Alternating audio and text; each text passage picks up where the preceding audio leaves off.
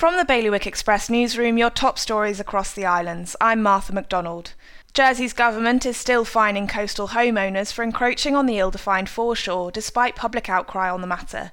Court documents show that at least 3 new cases relating to the area between the high and low water mark have been pursued this year, totalling nearly £25,000 in fines and legal fees.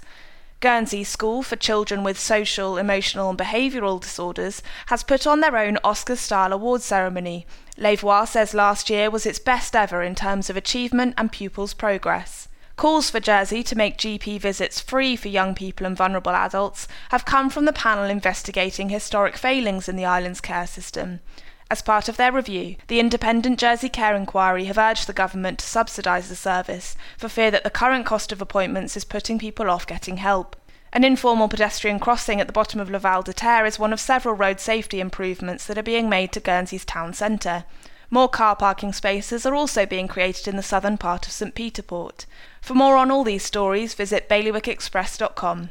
Your weather, cloudy with patchy rain or drizzle, a top temperature of 19 degrees in Jersey and 18 in Guernsey. Bailiwick Radio News.